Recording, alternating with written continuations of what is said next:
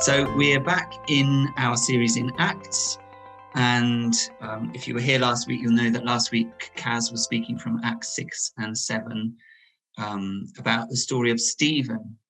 And Kaz just did such a great job of highlighting some of the characteristics of Stephen and what we could learn from that. But I just wanted to kind of back out from that a little bit and just kind of recognize the significant moment that was for the church in Acts, really, and kind of draw a couple of parallels with the significant moment, if you like, that we find ourselves in right now. I just think that the story of Stephen is such a helpful snapshot into what was going on at that point. And there's loads for us. I don't think it's any accident that God's kind of got us at this point, looking at this part of Acts. So both at the individual level, as Kaz was saying last week, Stephen was one of the 7 who was selected to free up the apostles, looking after the poor and helping with the daily distribution of food for those who were disadvantaged.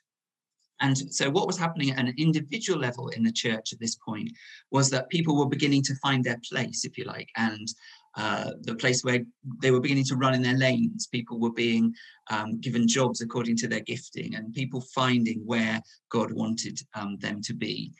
Also, though, they were filled with the Spirit. As Kaz said last week, one of the key things about Stephen that we learn about him was that he was someone who was characterized by just being full of the Holy Spirit and of grace and of power because of that. But that was the key thing. He was an ordinary guy who happened to be full of the Spirit. So on an individual level, I think those things are so significant, that people were finding their place in God and being filled with the Spirit. But also at a corporate level, the kingdom was therefore advancing, people were getting saved, but also opposition was increasing, and there was a lot of persecution. And I just think that these characteristics, people finding their place, being filled with the Spirit, the kingdom advancing, people being saved, but also opposition, I think these are many of the key characteristics of this era, I believe, that God is speaking, that God is leading us into. And I believe that some of the ways that he's shaking us at the moment, and that this moment is kind of being used in our lives to shake us and to prune us, are so that we are prepared for what is coming, and so that we're prepared for this new time that he's moving us into. So I guess that's my question this morning, just stepping back and looking at the story of Acts. How do we prepare in this moment for what God has for us ahead? And, I think particularly at this moment in the prayer meeting this morning, we were talking about making sure that our priorities are in the right place. There's going to be so many distractions for us over the coming weeks as lockdown eases and new possibilities open up for us in life. Priorities are going to be a key question for us, aren't they? And more important than questions about when you're getting a second jab, that's if you've even had your first one, of course, or when you'll be able to fly off somewhere warm for a holiday, or even actually when we'll be able to sing when we gather together. More important than any of those questions is this question of, God, how do we as your people prepare for what you're doing in us and through us in this moment? I believe that's the key question for us to be asking ourselves. And I think Stephen really helps us here in 2 particular ways. And the first is that he goes back to foundations. So we've got this, we don't have time to read it all this morning, but there's a long speech in Acts 7. It's probably the longest preach in the New Testament that Stephen gives to the people of Israel at that point. You need to go away and read Stephen's speech in Acts 7, because I don't have time to read it here, but suffice to say, it was pretty impactful, because at the end of it, Acts 7 verse 54, it says this: when the members of the Sanhedrin heard it, they were furious and gnashed their teeth at him. But Stephen, full of the Holy Spirit, looked up to heaven and saw the glory of God and Jesus standing at the right hand of God. Look, he said, I see heaven open and the Son of Man standing at the right hand of God. At this, they covered their ears, and yelling at the top of their voices, they all rushed at him, dragged him out of the city, and began to stone him. You know the rest of the story. He was the first martyr. But the key thing here for us, I think, is that what Stephen does in this preach is that he goes right back to the foundations of who they are as God's people. And I just think that that is one of the key lessons for us in this moment. How do we prepare for what God is doing and what he wants to do through us? We go right back to basics. We go back to our foundations. We forget a lot of the things that have got associated around being God's people, some of the trappings of church, and we go back. Stephen goes back in this speech that he gives. He goes right back to Abraham. Don't forget what God did when he called the first guy, called him out, set him apart, said, I'm going to bless the nations through you. It's going back to the basics. And I believe that we've got to do the same these days.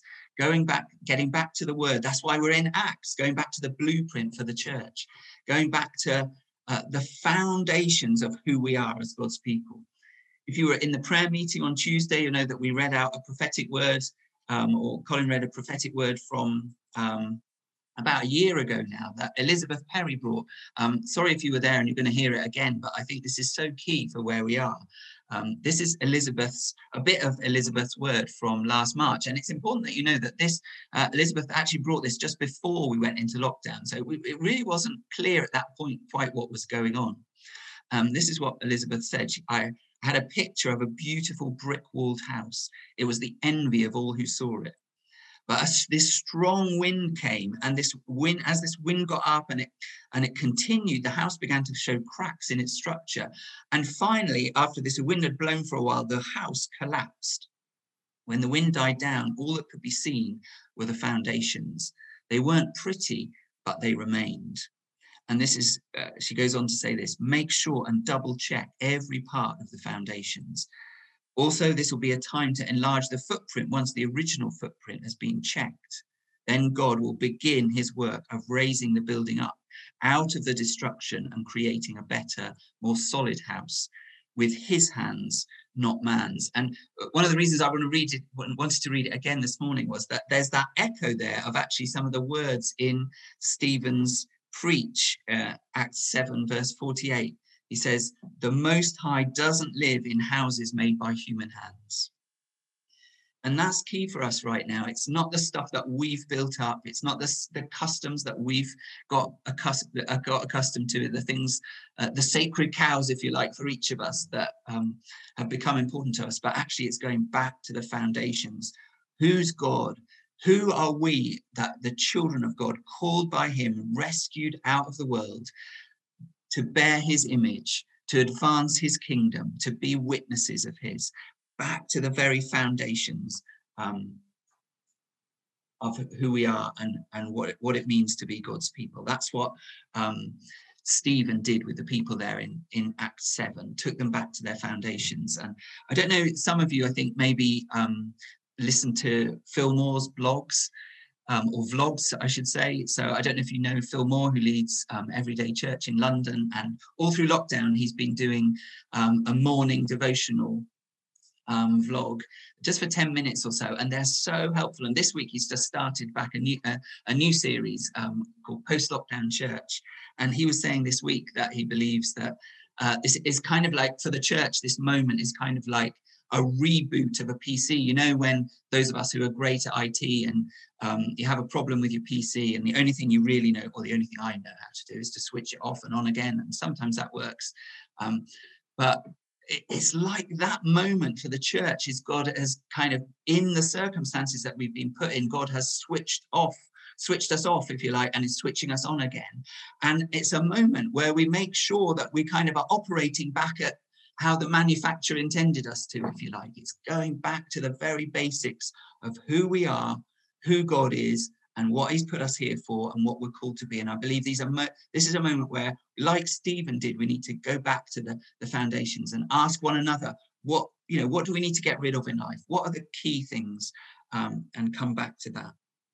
So that's the first thing from Stephen. The second thing is, and Colin prayed it just now, it's this being filled again and again and again with the Holy Spirit. It's the distinctive of Stephen. All through this passage, you know, he was chosen in Acts 6 because he was full of the Spirit, and then it tells us he was doing signs and wonders because he was full of the Spirit. He was full of grace and Spirit. The Spirit was on. It was the characteristic that keeps being highlighted there in Acts, that he was full of the Spirit. He had his eyes fixed on Jesus, even at the point where he was being martyred. He was focused. He had his eyes lifted to see Jesus, and he was full of the Spirit, encountering him. And, you know, if we're going back to our blueprint and our foundations, this must be the key for us, that we are constantly being filled with the Spirit. It's the blueprint right from the beginning of Acts, isn't it? Wait, Jesus says, I want you to wait. The apostles were all over the place. Didn't have a clue about what God was doing until they waited and were filled with the Holy Spirit. Wait for the Spirit, then you'll be filled with power, and then you'll be my witnesses to Jerusalem and to the ends of the earth. And that's a priority, is that we keep coming back, and asking God to fill us with his Spirit. And just as a little aside, isn't it fascinating? I was just thinking this week that I think that one of the things that's beginning to happen in all that God's doing in us at the moment is that as we're filled with the Spirit, we're being re-envisioned for the local in our neighborhoods. And, you know, some of the stuff that's gone on locally with Harbour Project, but also in our neighborhoods at Christmas, and just conversations about neighbors and praying for neighbors and all that. We're being re-envisioned right at the very local, but I think also being re-envisioned for the nations and the ends of the earth as well, just as we were hearing from Donna last weekend. And then just had an amazing time with Rob and Sabine this week. We were in a prayer meeting praying for the nation of France in our amongst our family of churches, with people from all over the world, 70 screens, just from Pakistan, South Africa, Mexico, all praying for the nation of France. And, you know, I think there's something that God is doing, is re-envisioning us for our Jerusalem, but also for the ends of the earth as well. That's a bit of an aside. The main point is, be filled with the Spirit, that we might be his witnesses. This is going back to basics, that every day we come and we get soaked in the Spirit of God. You know what? That is a prayer that God loves to answer, I believe. Let me finish with this from Luke 11. Luke 11, verse 11. Which of you fathers, if your son asks for a fish, will give him a snake instead? Or if he asks for an egg, will give him a scorpion? If you then, though you are evil, know how to give good gifts to your children, how much more will your Father in heaven give the Holy Spirit to those who ask him?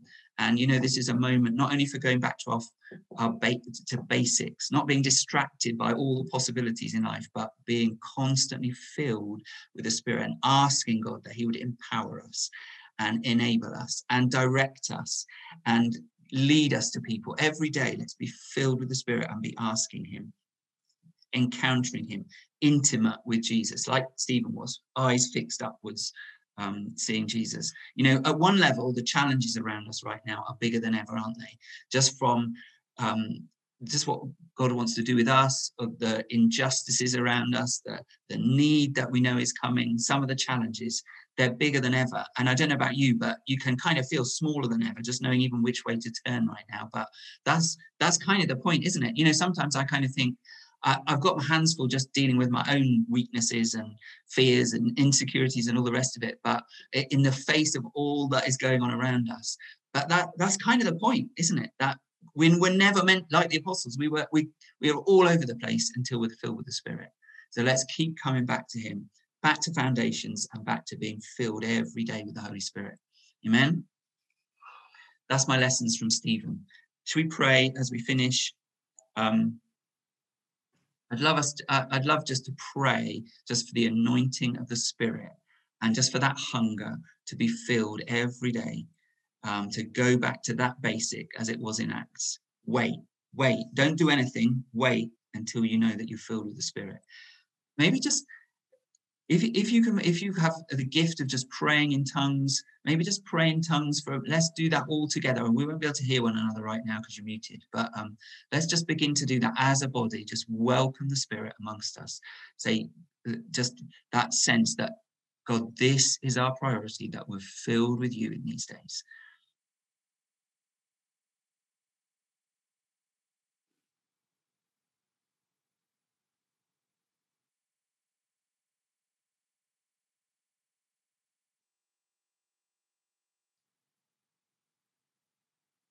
Lord, we do pray for the anointing of your Spirit. Lord, we thank you for that promise that if we come and ask, with your Spirit. You're not going to turn us away. You're a good Father. You love to give us good things. And the very best we could have is to be filled with you with your presence.